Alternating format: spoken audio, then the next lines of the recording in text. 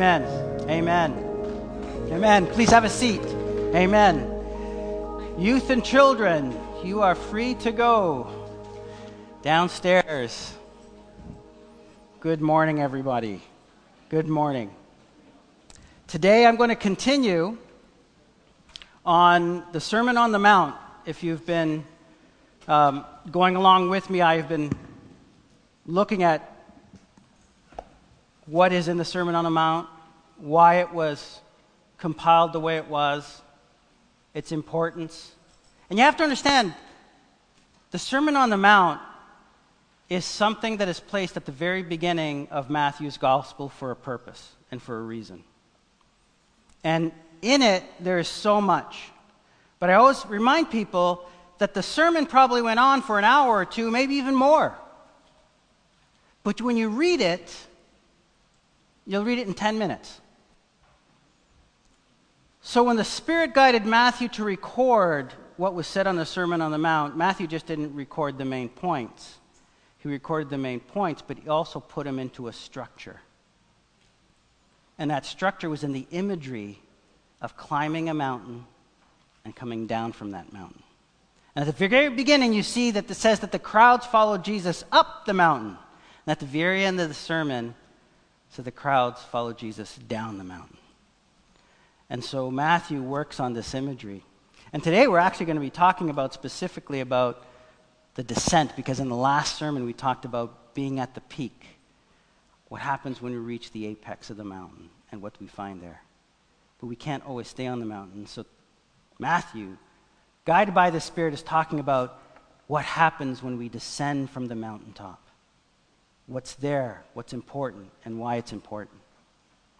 And you see, because descending has its own risks. And it was interesting because this morning, my wife and I pulled up in our car, and I said, there's a coyote. And it's walking across just our lawn here where the parked cars here on the side. And I see a woman walking her dog, and there's this coyote coming towards her and about to cross the street. And there's another guy walking their dog, and as soon as she sees it, she gets startled, but she starts to yell at the coyote. And the coyote sort of stops for a second. This is right here at the entrance. And the other person starts yelling at the woman. And so you know what this woman does? She starts chasing the coyote. Like, thank goodness the coyote saw the other person behind them and said, okay, there's two people here and two dogs. I better get out of here. But we all know what happens when you're by yourself with your dog and a coyote comes by. If they're hungry, they're going to go and try and take a bite out of your dog. But this woman didn't even think about it. She just ran after, and I see her running with the dog and the coyote's going. I'm going, wow. You know, sometimes we run into things that make no sense. And we think we're doing the right thing, we're going about it the right way, and we don't even realize the danger we're getting ourselves into. Well, going down the mountain is like that. Going down the mountain is like that. And you see, the mountain that we're talking about here is, and Matthew is being very specific, you see. Matthew is trying to teach us, you know, the law was given to Moses on a mountain, right? Now, Matthew is giving us, well, here's a new law, people, and it's very different than what Moses gave you. This is something far greater than what Moses could ever give you. And so what ends up happening is you have this mountain imagery, and you have Jesus coming up to the mountain, and you have Matthew giving us this understanding of what's happening. And what Jesus is doing is amplifying the purpose and meaning of what the law stood for. That the law that was recorded and that the Jewish people were following was just a mere small little fraction of what God's intent was for his people. Just like Paul said, it was just to make sin known, not to guide us in any way. What, follow the 613 laws and you think that you're good? That's not how it works. That's not how it works. And so what we have in Matthew 5:1, everybody, and we've tracked this. We talked about the Beatitudes, and it's really about being different. Poor in spirit. Jesus said, blessed are those who are poor in spirit. What does that mean? It means that you realize, that you recognized how poor you are spiritually. Even being a Christian, how poor you are spiritually, how much actually you're in need of God.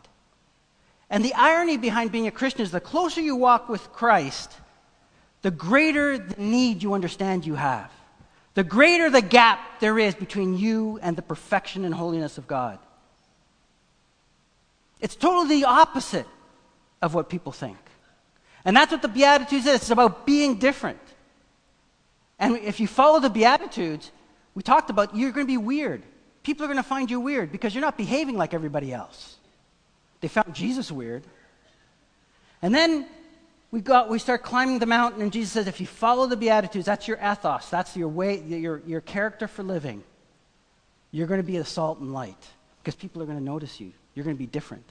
And as you start to climb, Christ starts to take the law and says, I came to fulfill the law, and he starts to amplify it. And he starts to say, well, you've heard that if you commit murder, well, I say if you're angry against your brother, you're bound to judgment like you've murdered. He's amplifying what we should do as Christians. It's not about rules. It's nothing to do about rules. He amplifies it in so many different ways. He says, you've heard it said that if you commit adultery, he goes, well, if you look at someone lustfully, you've committed adultery. He's amplifying it for us. It's not good enough anymore. Here in this sermon, Jesus introduces us to turning the other cheek when somebody slaps you. He's giving us a whole new way of thinking and doing things. Completely different.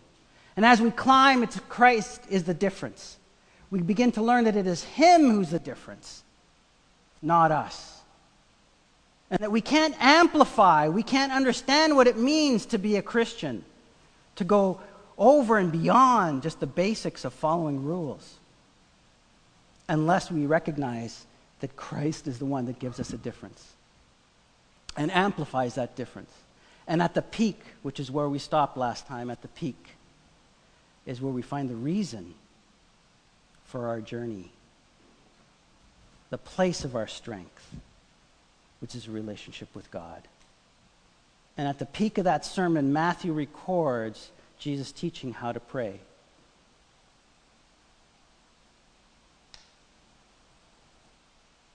Today, what happens when we're on the peak and it's now time to get down?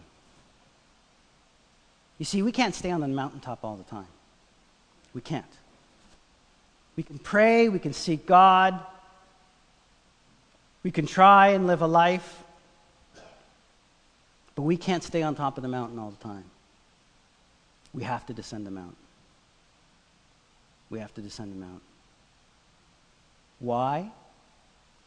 Because you can't grow crops on the mountaintop. You can't live life on the mountaintop. You go to the mountaintop for your relationship with the Lord on a daily basis. But it's in the valley where the water flows. We just sang it. It's in the valley where the farmers work, where they plow the fields. And we are asked to climb down the mountain. But you see, climbing down the mountain brings its own threats and dangers. The interesting thing about this passage, this part of the Sermon on the Mount, which starts off at the end of Matthew 6 and goes right into Matthew 7, is at the very end of it, there's a scripture that I feel many have only scratched the surface of its meaning. And this is the scripture. It says, after you're descending, Jesus is saying, don't do this, don't do that, don't do this. Remember when you're climbing the mountain, when you're on this side, Christ is saying, you've heard it say this way, but I say this. The parallel to that is don't do this, don't do that, don't worry. And at the end of all those worries, all those warnings, he gives us this. Matthew 7, verse 6.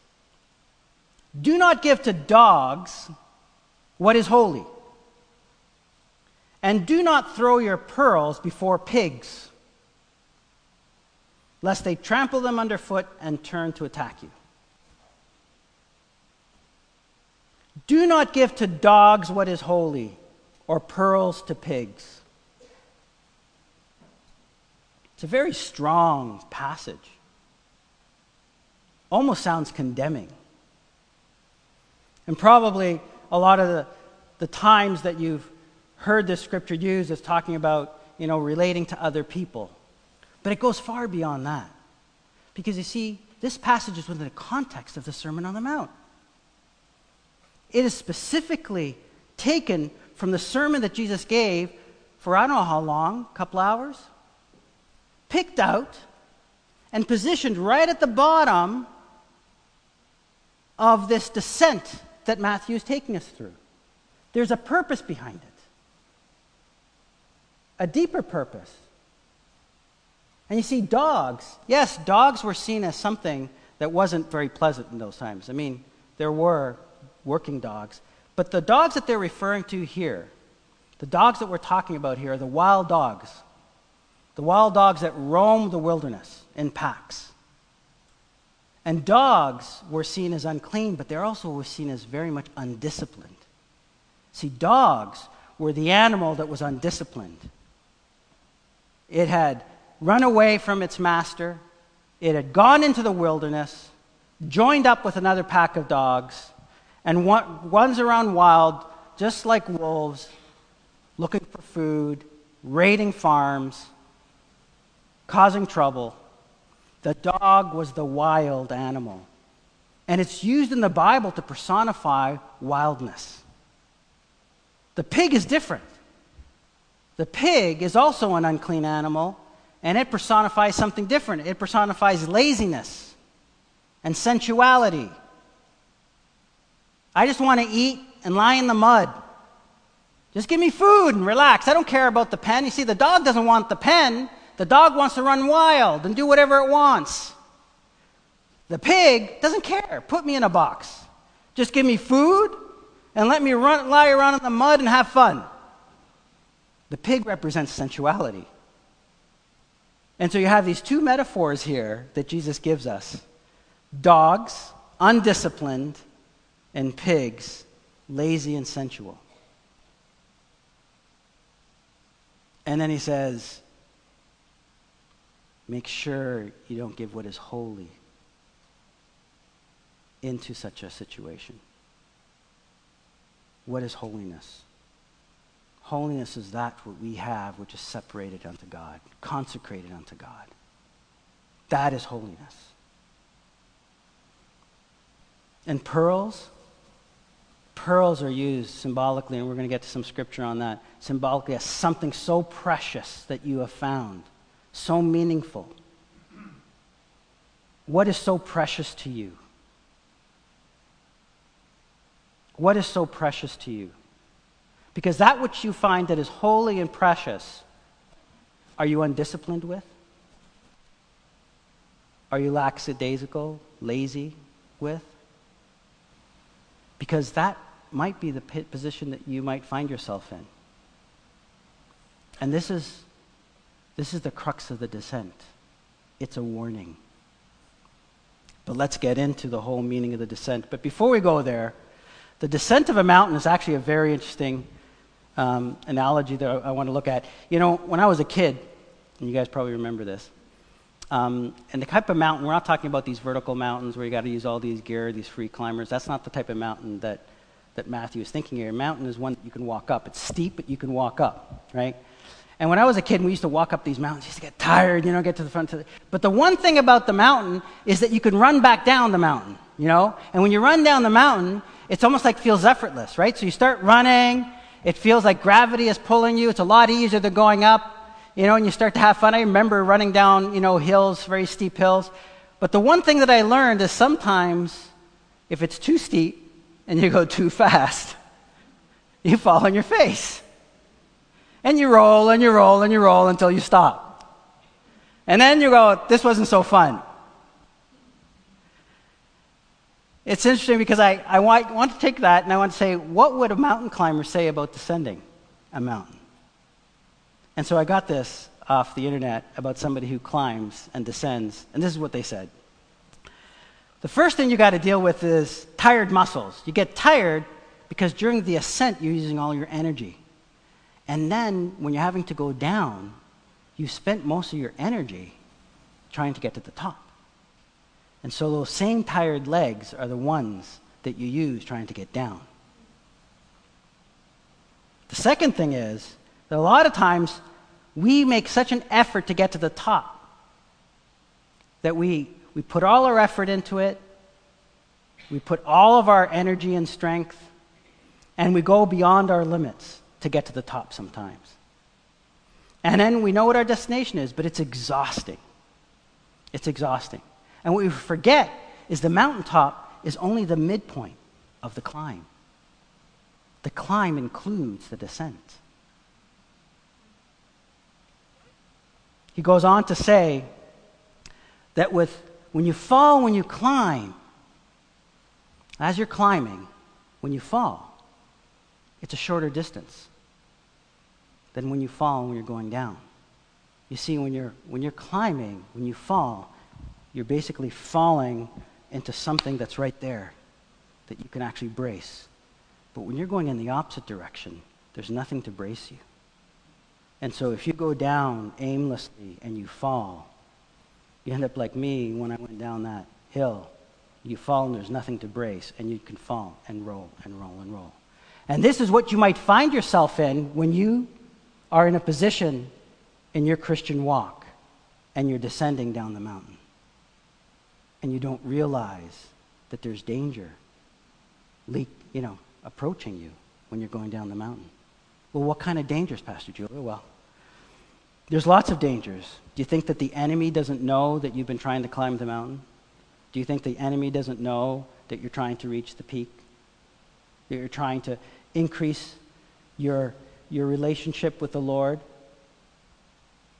He's going to be there to try and make sure that experience after you've reached the mountaintop is going to be something that you would never want to experience again. That is his goal.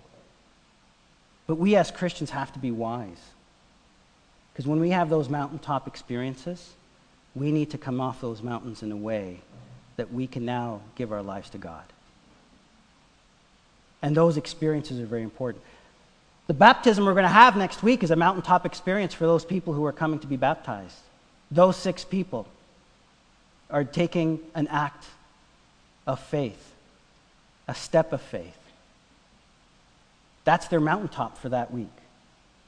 And after that, I've heard many stories of many times of challenges that come after that baptism. How we come down is so important. The other thing that this mountain climber says is visibility. When you're going up the mountain, it's very clear what you're trying to do. Very clear. But it's a lot harder to see when you're going down the mountain. Because there's a lot more that can distract you. A lot more that can distract you. So why the descent? Well, you have to go down the mountain. See, God wants to call us to the mountaintop, those mountaintop experiences where we seek him, where we actually go and we try to be with him, and we're praying and we're seeking him, and something wonderful and beautiful happens in our life. Maybe we learn something. It wasn't easy. We start to learn that human effort really doesn't help. It just exhausts us. Maybe we learn a new aspect in life of how we should behave. Maybe our attitude needs to change. And so when we start to apply what God has taught us, what happens? What happens? And this is what Jesus is trying to teach us. And here we have the scripture that we're going to go to today. Matthew chapter 6, verses 16. And it starts off with the end of the prayer. And this is what Jesus says right off the top. He says, and when you fast, do not look gloomy like the hypocrites. The first thing that Jesus says is when you're descending the mountain, after you've had an experience with God, after you've learned something from God, be careful. Don't be like the hypocrites. They disguise themselves as being perfect and holy, and that they've got it all there. They've been a Christian for a long time. They've been coming to church every week. I've got my act together.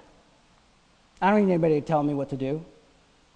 They come, and they think that they're better than others. And Jesus says, when you come after a mountaintop experience, that temptation is real and it's there.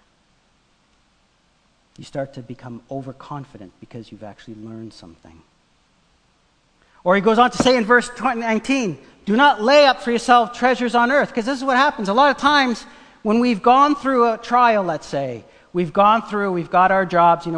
I've been hearing about some young adults who've been praying on Wednesdays, and a lot of them got their jobs for the first time. Beautiful, beautiful testimony. But what's the descent? They start to work. They start to make money. And what does Jesus say? Do not lay up for yourselves treasures on earth. You see, these are actions, outward actions that we have when we start to take our eyes off of Jesus. We're starting to descend down the mountain, and our backs is towards the mountaintop. And so what ends up happening? Distractions. We start to become overconfident. We start to look at life. Oh, I want to make more money. I want to have a better life. And none of those things are wrong. It's not wrong to actually want it to work. In fact, that's what we're asked to do. It's not wrong for us to actually go and want to serve God and do more. But is that where our focus is? Because if that's where our focus is, that's where the problem starts to come. And so Jesus is warning us. What are you doing? Putting all your effort into seeking treasures here on earth. What is your treasure? Is it money? Is it fame? Is it recognition? And what does Jesus say? But lay up for yourselves treasures in heaven. Treasures in heaven. There's this joke I'd like to share with you. It's Catholic, I believe, because of the way it's written, but it sort of illustrates the point here. And this joke goes this way. There was a man, he knew he was about to die. He was a very, very wealthy man. And he was worried about leaving all his money behind, thinking that he needed to take some of it with him. So he's praying and praying and praying, and he's praying that he'd be allowed to take some of his treasure with him to heaven. So he's praying, God, you've blessed me with so much on this earth. Can't I just take some of this blessing with me and bring it to heaven with me? So God sends an angel down. And the angel says, God heard your prayer. But he says, no, you can't take anything with you. And he says, please go back to the Lord and say, please, can't I take just even one suitcase of some of my treasure? So the angel says, okay, let me go back. So he goes back, says, this guy is very stubborn. He wants to bring at least one suitcase. So, okay, the Lord says, okay, well, he hasn't learned his lesson yet, but he will. Tell him he can bring back one suitcase of his treasure. All right, so the angel goes back, goes to the man and says, okay, the Lord says you can bring one suitcase. So what the guy does, he goes in his house, he finds the biggest suitcase he can find. Then he gets all his gold and shoves all his gold in that suitcase. And then when he dies, like I said, this is very sort of Catholic imagery, but it's okay. There's a point to this. He brings the suitcase with him. And he's at the pearly gates. And there's Peter. And Peter's going, what's that?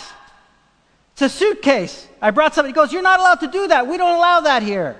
He goes, well, ask the angel. I asked the Lord, and he said I can bring one suitcase. And so Peter said, okay, let me take a look. So Peter opens up the suitcase and goes, you brought pavement? You get it? There's nothing on this earth that can compare to what heaven's going to be like. The streets are going to be paved with gold. With gold. There's nothing. You see, when we start to worry about things here on earth, what we make our treasure, we can make our children our treasure, right? Oh, I've been there. I've done that. And we start to think, that human ever, we start to think, hey, we can do it on our own. We've had those mountaintop experiences. We've achieved something in life. and we start to depend on ourselves, and that's when things can go wrong. That's usually the first step of where things can go wrong. So Jesus goes on to teach us in verse 22, the eye is a lamp of the body. And he warns us that if the eye is healthy and is looking at the right things, then that is okay. But if the eye is not healthy and is looking at the wrong things, then darkness starts to creep in. And so we have to be very careful what we look at. And he goes on to say you cannot serve two masters. You cannot serve God and money. And really, money is wealth, whatever you treasure, wherever your heart is. You have to make a choice. You can't serve both. You can't serve both. And you see, this isn't just one thing that happens once. Those mountain experiences that we have go on and on and on throughout our life, because we're always climbing mountains and descending into valleys. We go through different seasons in life. And through the different victories or trials where we learn something, sometimes after that storm, we get complacent, right? Things calm down and we get complacent. And this is where things start to go wrong. And this is what Matthew is writing about. He's really writing about us being careful of what we put our eyes on. Because here's what happens. When we start to take our eyes off of Christ and we start to put our eyes onto things, then those things become our focus. And all of a sudden, something else starts to set in. Something else starts to set in. And this is what Jesus is teaching. But I've got this other one. Max Lucado did this story. It's a short story. It's not as long as the other one. But Max Lucado wrote this story, and I'm just paraphrasing what he says. He says, there was this one guy once, and he was anxious about everything. He was worried about everything in life, what was going to happen next, what was going to happen to his money. He was just worried about everything in life. So the anxiety was killing him, because, stress kills you, anxiety kills you. So he thought, what am I going to do? He goes, well, I got a great idea. I'm going to hire somebody to be anxious for me. So I'm going to hire somebody, they can be anxious for me, and then that way I don't have to be anxious and I don't have to worry about anything. So he finds somebody crazy enough that says, okay, I'm going to worry for you. So whatever your worry is, give it to me and I'll worry for you. And the guy said, great, I've got it made. I don't have to worry about stress, all those issues that come with stress. I have somebody, I'm going to hire them, and they're going to do this for me. So the guy says, okay, but you have to pay me $200,000 a year. Fine, I'll pay $200,000 a year for you to be my anxiety. Then the guy says, okay, let's start. Now, how are you going to pay me? Where are you going to get the $200,000 from? And he says, well, that's your problem. That's your anxiety now.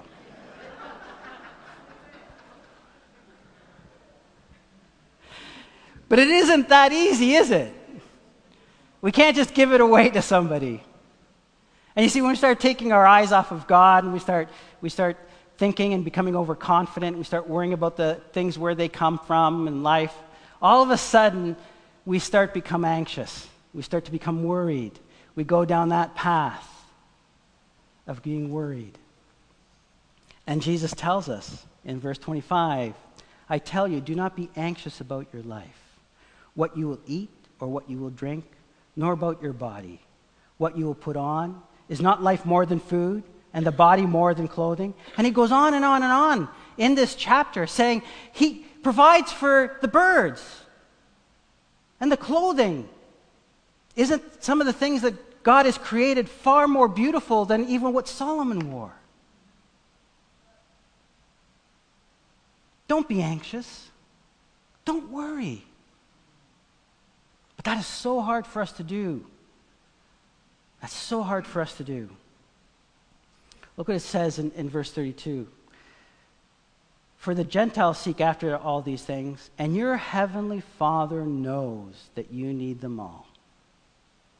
God knows you need these things. He knows you need them before you even know you realize you need them. And verse 30 says, but seek first the kingdom of God and his righteousness. All these things will be added to you.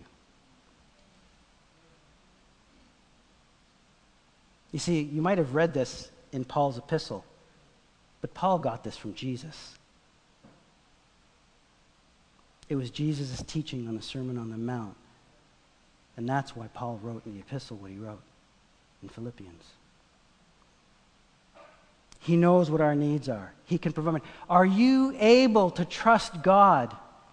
See, it's very easy when you're on that mountaintop, you've just overcome something in life, or maybe you've really reached a certain relationship stage that you've always wanted to have.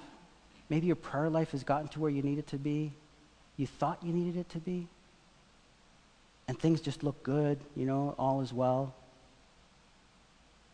And then you take your eyes off of the Lord because you think all is well, and you start getting anxious. You start getting anxious about things, and then what happens? Oh, you start getting anxious about tomorrow. It's not enough to be anxious about what I need. Well, what's coming tomorrow? Your anxiety can start going, well, tomorrow things might get worse. And so you let anxiety and worry start to take over. And that descent can even cause even more problems.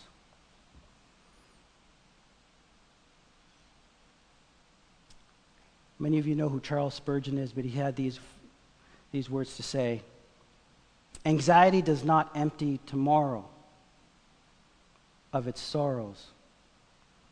I'll say this again. Anxiety does not empty tomorrow of its sorrows. So don't think that being anxious today is going to do anything about what's coming tomorrow. Tomorrow could be a great day. Tomorrow could be a miserable day. But being anxious about it today is not going to change anything about it tomorrow. He goes on to say that being anxious today only empties you of your strength today. It only empties us of our strength. So here we are, we're going down the mountain, and Matthew is teaching us. We can start taking our eyes off of Christ. We start putting our eyes onto other things. Anxiety starts to step in. He's really talking about human nature, right? Jesus is really teaching. He knows us well. He created us. And so all of a sudden, we start going down, and Jesus comes to the next do not. But before that, I have another good little story for you. Another good little story for you. There was a guy by the name of Bishop Potter, okay? This is an old story. It's back in the days where there were no planes, and if you wanted to go somewhere overseas, you had to take a ship. Okay, so here's a story. So Bishop Potter was sailing for Europe on one of the great transatlantic ocean liners. When he went aboard, he found that another passenger was to share the cabin with him. So a lot of times during these voyages, to have your own cabin was very expensive, so it was normal for you to share a cabin with somebody else. After going to see the accommodations, he came up to the purser's desk and inquired if he could leave his gold watch and other valuables in the ship's safe. And so the purser said, sure, you can do that. You can leave your valuables with me. He explained, this is the guy by the name of Bishop Potter, he explained that ordinarily he never used this service. Okay? But he had been in the cabin and met the man who was occupying the other berth. So here's what's happening, right? So he's on this ship. He's having to share this with this person. He's in this cabin, and he sees this other person, and he goes, ooh, this guy doesn't look very trustworthy.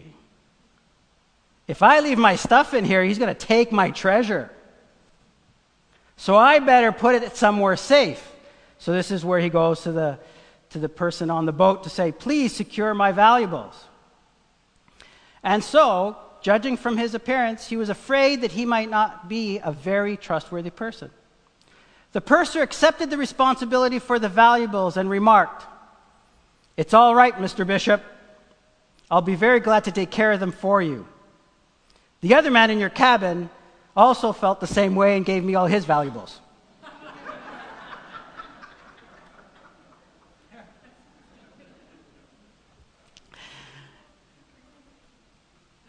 Chapter 7, verse 1, judge not that you not be judged, for the judgment you pronounce will be judged, and with the same measure you will see it will be measured to you.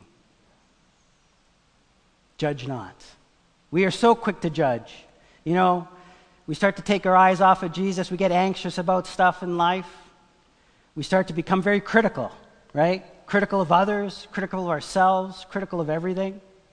And there's a warning, especially when we're being critical of others, right? There's a warning of watch what you do when you're being critical of others, because you're not dealing with a plank in your own eye. And you see, you can't see the plank in your eye because you've turned your back and you've forgotten to keep your eyes on Christ. And this is what they're trying to teach us.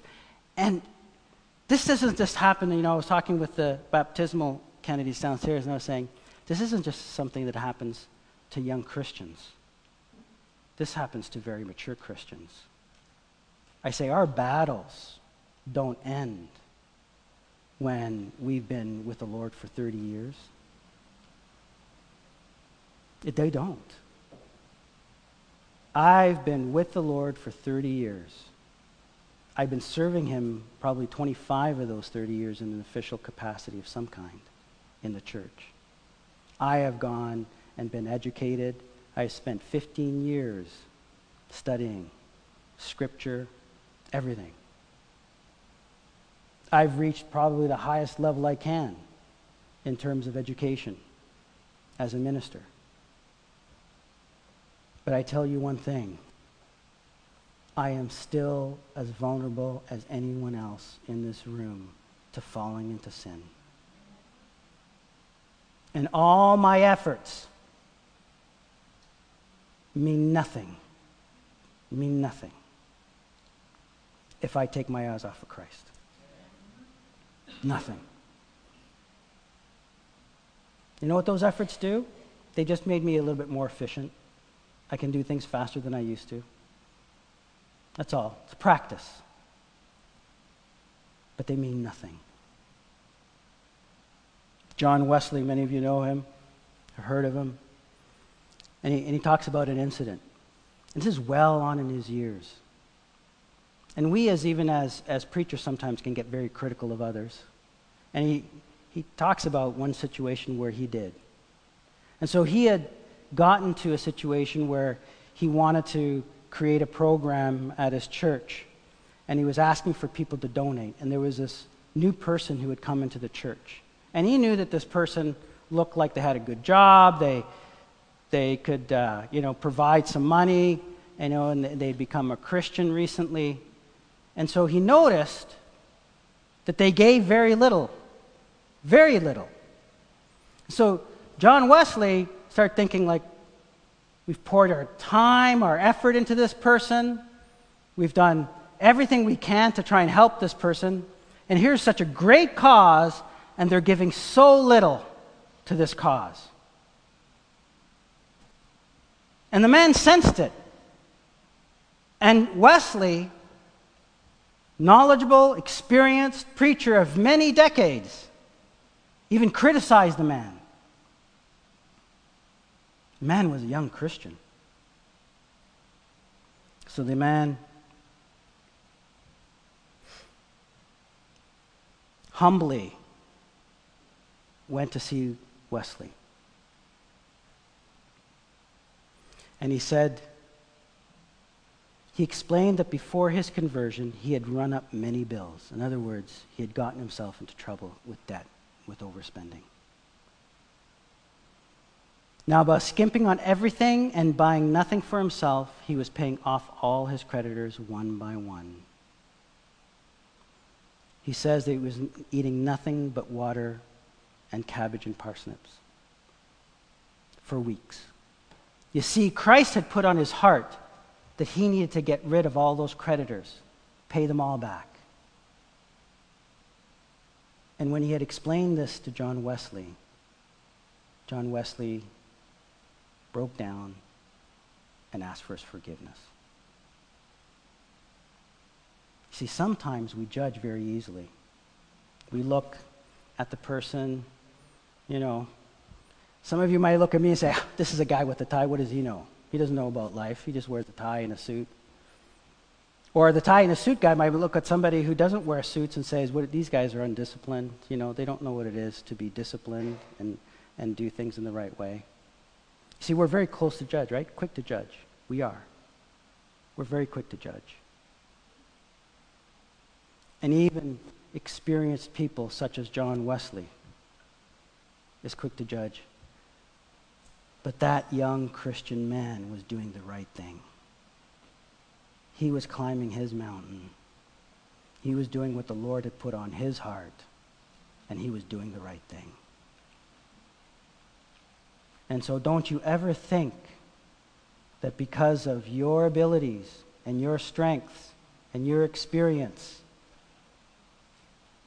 that you've got it made. You see, when we start to criticize others and criticize things, we start getting down to a position, into a situation that is very, very difficult. And see, as we look at what Matthew has been writing, as we look at what happened after you've reached the top of the mountain, when Jesus taught us the Lord's Prayer, and we've been going down, you know what all of these don'ts are? They're just a selection of a few. There could have been many more that Jesus gave. But you know what the central theme is? Me, myself, and I. That's the central theme. You see, whether it's treasures or anxiety, when we take our eyes off of God and we start to put our eyes on us and our situation and where we are and who we are and what we want to be rather than what Christ wants us to be, that's when trouble starts to happen. That's descending the mountain in danger. We start to worry about ourselves. We look to how much we can accumulate and accumulating of things, whether it's knowledge or treasure, whatever it is. You know what that really is? It's a selfish way of trying to prop yourself up above others. That's really what it is. Or the conversely, being judging. It's really doing the exact same thing in the reverse way. It's putting others down below you so that you can feel better. You see, when we want to build ourselves up or put others down, we're doing the same thing. It's all about me, myself, and I. And that is the danger of running down a mountain. That is a danger of not understanding what it means when you actually have to trudge through in life and really start to become the Christian that God has called you to be. You see, when Jesus said you got to turn the other cheek, that's going to happen. When Jesus said, you've heard it said about anger, it's going to happen. You're going to get angry. You're going to get so angry to a point that you didn't realize how angry you can get. And Jesus is saying that's no better than murder.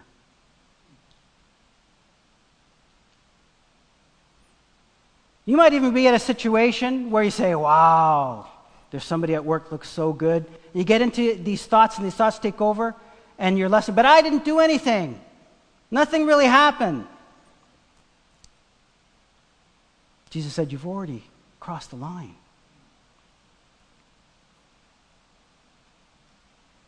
You see, when we start putting our focus on us, we're not ready for those moments. Because those moments are really those moments of trial and battle. Going down the mountain, what Matthew's trying to tell us is that the things in life that come at us when we're put into a path of being the soldier that God has called us to, those things are going to come. Those trials are going to come, and we need to be ready for them. But we're not going to be ready if we're worried about us, worried about others, or our position in life. That's not going to happen.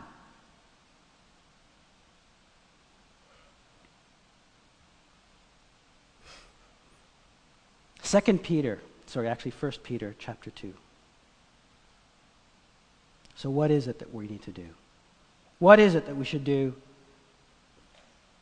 to avoid being caught in that situation? First of all, it's recognizing who we are and who Christ is in our relationship in that.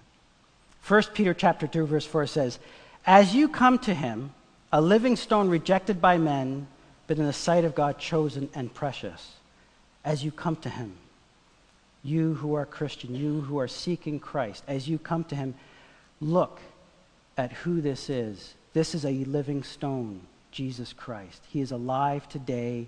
He is with the Father, and he is here with us in through the Spirit. He is a living stone. And guess what? He is chosen and he is precious. Is he precious to you? How precious is Christ to you? How precious is his teachings to you?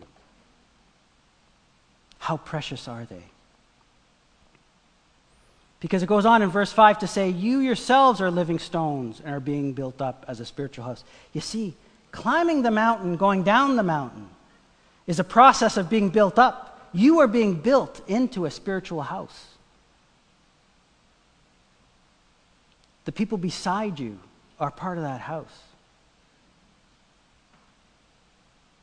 In verse 9, he goes on to say, but you are a chosen race, a royal priesthood, a holy nation, a people for his own possession, that you may proclaim the excellencies of him who called you out of darkness and into marvelous light. You are special. You are special. In verse 11, he says, beloved, I urge you as sojourners and exiles. You know what he's saying? He goes, when you become a Christian, we have to start giving up certain things. We have to start thinking about things that other people worry about. And it's hard. Trust me, it's hard. It would have been hard for those young adults who are looking for work. That is not easy. But they came out to the church on Wednesday nights seeking God in prayer. They were climbing the mountain. That's not easy. But we are being built up when we do that. And what we do afterwards is probably far more important. Far more important. You see, this takes us back to the scripture of pigs and dogs. And Peter talks about this actually in 2 Peter chapter 2, verse 22, I believe. And he says it's actually worse for us as Christians who have climbed the mountains and learned to descend the mountains to allow ourselves to take on the role of a dog or a pig.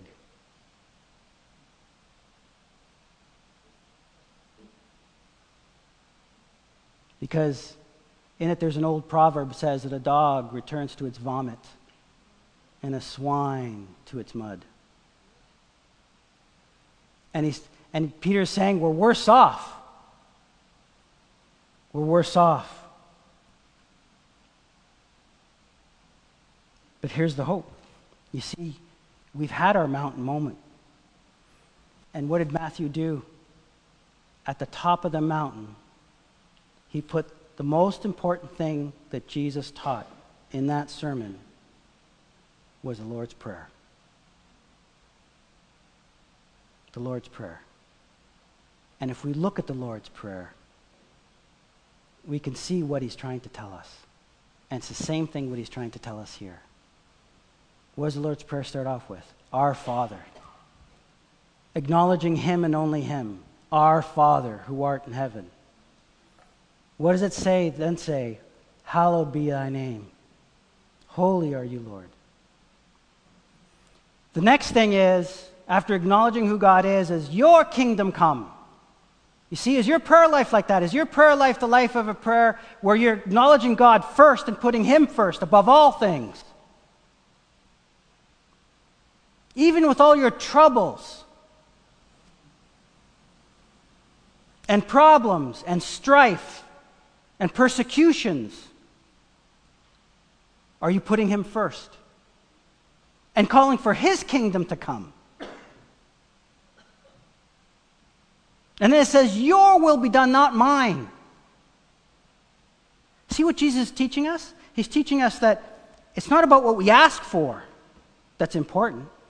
Well, and he wants us to ask for things as children. He does. He wants us to ask. But he wants us to put things in a proper order. Are we putting God first? His will first? Are we worried about His kingdom? What He's doing in your life and doing in other people's lives? Are you worried and concerned about things that are distracting you? Are you realizing that God is so big and so mighty and that He's got everything already laid out for you that you don't have to worry? Your will be done on earth as it is in heaven.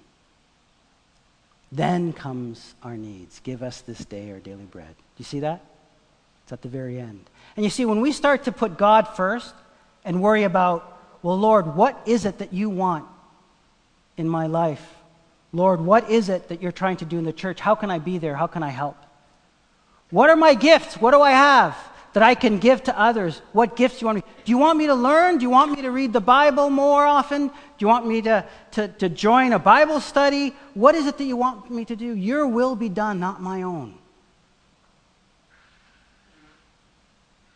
I could have just lost my job. Am I praying that first?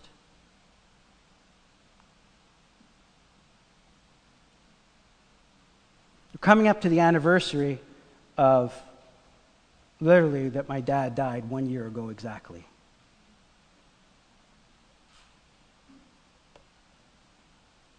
I have no question in my mind that he is with the Lord. God comes first. God comes first. In my tradition, I should typically be wearing black for a year, mourning. In my tradition, at the anniversary, I should be visiting his grave and putting everything aside. But that's not how God wants us to live. That's a worldly way of thinking. If I put God first, if I put his will first, I begin to understand my dad doesn't need me to wear black for an entire year. He doesn't need me to visit his graveside. That's the old body that's gone. And right now, that old body is probably not looking too good anyway. Why would I want to go visit it anyway? I know where he is, and I can't wait to go see him. You see, when we put God first, all these things, all these expectations, all these things that we're asked to look for, they're all gone. They're all gone. You see, here's the whole sum of coming down the mountain. If you can orchestrate your way down the mountain, in other words, if you can navigate yourself in this world in a way where you don't fall into its traps, you can take what Jesus taught us in the Beatitudes, being poor in spirit, being merciful. You can take what Jesus taught us about amplifying our understanding of what he wants us to be in this life. And we can focus on that and not focus on what the expectations of the world are. I mean, yes, you have to go to work. Yes, you have to pay your bills and things like that. But if we can stay focused on God and on those things, that'll protect us from stumbling. See, we stumble when we start to focus on us. Our struggles become amplified when we start to put focus on us. I'm not saying that it's bad that going through hardships is because you've done something bad. Far from it. Circumstances in life come at us. But if you want to wallow in the pity, guess what? You're not focused on God. There are people in my family that I cry out to God for him to save.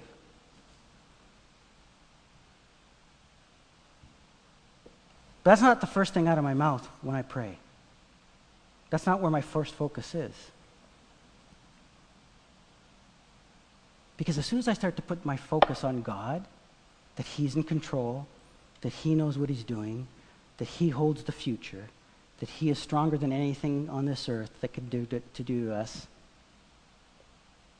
that he knows what my needs are,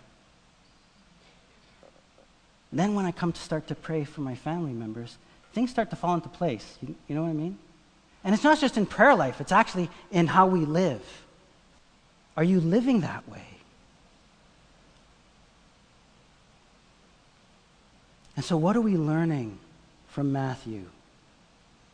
We're learning that if God can orchestrate us to do his will, that is our ultimate desire, isn't it? But here's the point. Here's the point. You have to orchestrate your way down the mountain before God can orchestrate his will in your life. What does that mean? That means that you and your relationship with God, you've got to get that right. Every day, every second. And you've got to realize that you have to apply what he has taught you. It's just not getting to the mountain. You see, the mountaintop, when you're descending and you're not applying what you've learned, you're not applying what he's called you to do, you're not applying maybe the gift that he's given you, you're going down the mountain blind, focused on self. And the Bible is true, right? All of us are part of the body. Let me just use that as an example. All of us are part of the body, aren't we? All of us have a purpose in the body, don't we? Doesn't God say that he gives us gifts to use in that body? And we all have different gifts? My last question to you, are you using them? And do you know what they are? I'm just giving you this as an example. Giving you this as an example. If God has called you to pray, pray. If God has called you to work with children, don't worry about the fact that you may have to take some time on Saturday nights to prepare. Yeah, you might have to give up some Netflix. You know? Maybe Wednesday night you like to get home tired, middle of the week. But if God has put it on your heart,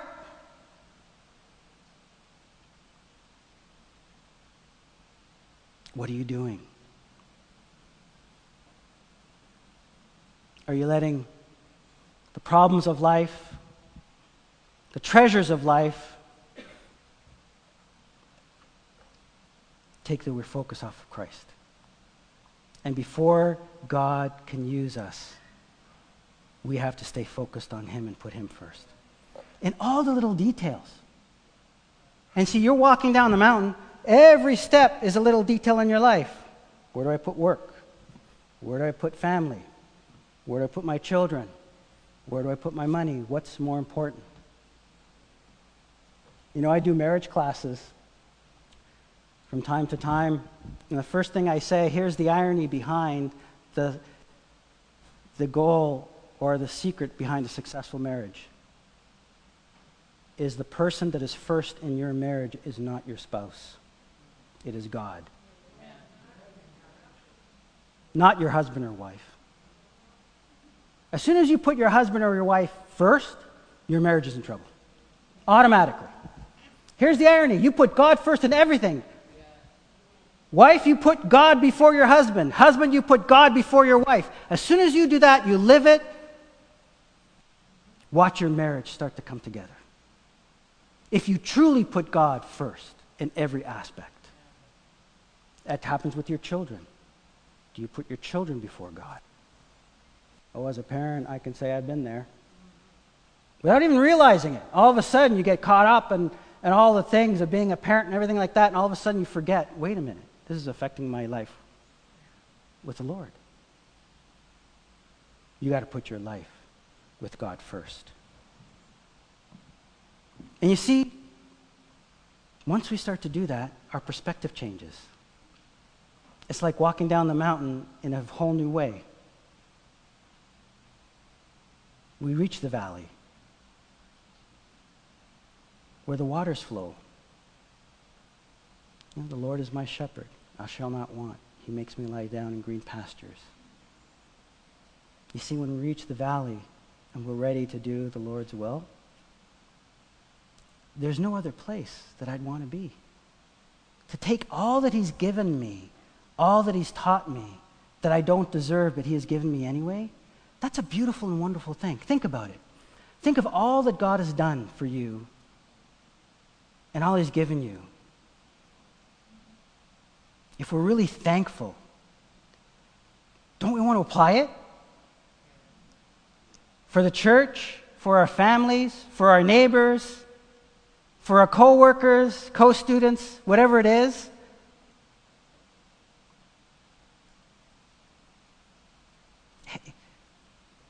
It goes beyond asking.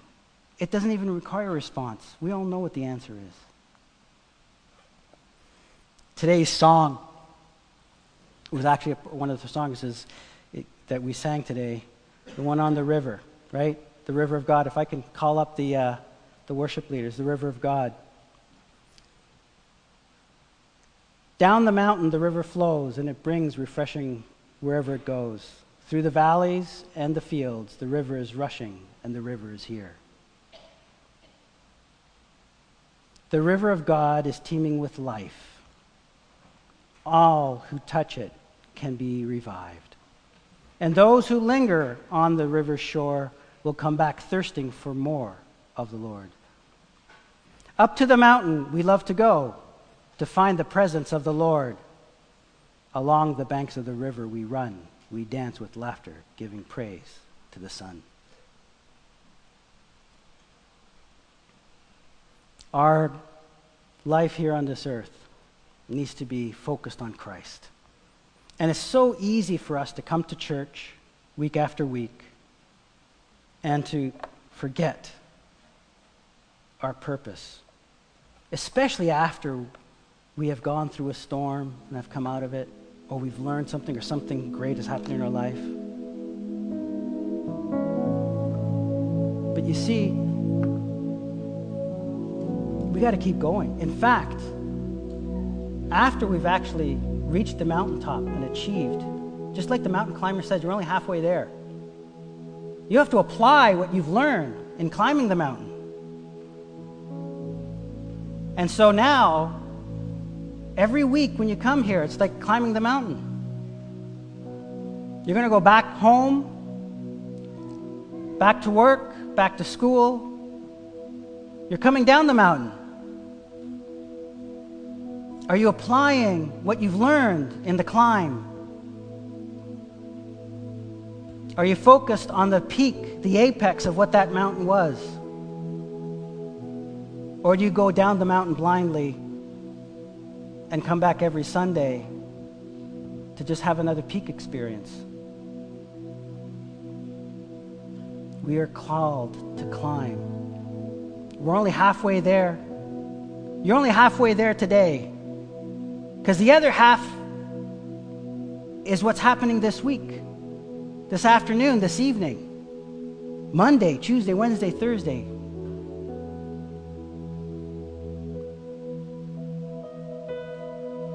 Are you ready for what's to come?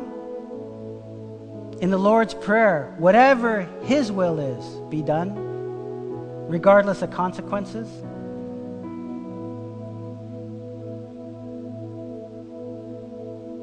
I'm going to leave you with this thought. I'm not going to call for an altar call.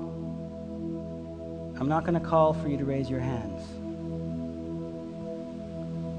I'm going to ask you to do one thing. Stand right now with me. Stand.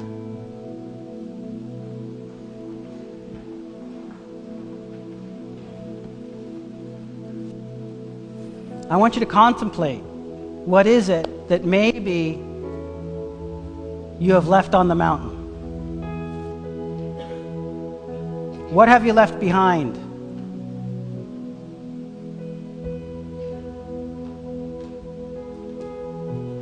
I want you to take that and meditate on that this week. Take it to prayer. Take it to prayer this week. I was away these past couple of weeks, and as I was walking around, I came across this store, and there was this sign in one of the stores. It was so appropriate. And this is what it said. It says, yesterday is history. Tomorrow, a mystery. Today, a gift. Today is a gift. Let's take the gift that God gives us every day and allow the mystery to just bring what it comes and live day by day, just loving the Lord and walking with Him. Amen. Can we sing that song, The River? Amen.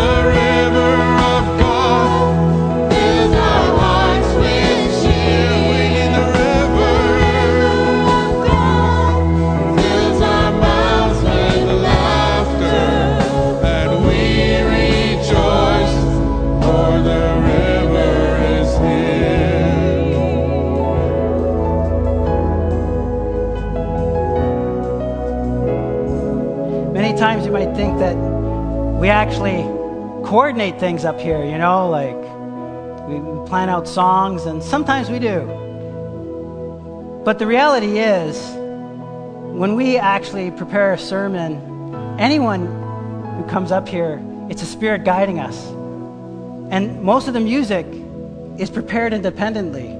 I had no idea that we were going to sing this song today. Absolutely no idea. But God orchestrates things in a way that we don't understand. We don't have to be in control of everything. We don't have to know all the details. We just have to give what he has given to us to others. Share the love that he has given to us. Let him orchestrate the details. Show up. You see, the real struggle isn't in the circumstances. It's in our response in the circumstance. Amen? I'm going to release you, but if you want to stick around and focus on the Lord with some worship before your week starts, as you descend the mountain, I invite you to stay and just worship God. But if you have to go, may the grace of the Lord Jesus Christ, the love of God, and the presence of the Spirit be with you. God bless you. Thank you. And for those who stay, let's focus on Christ and let's live every day as a new day, letting the mystery of tomorrow be where it stands. Amen? God bless you all. Lord, I need you all.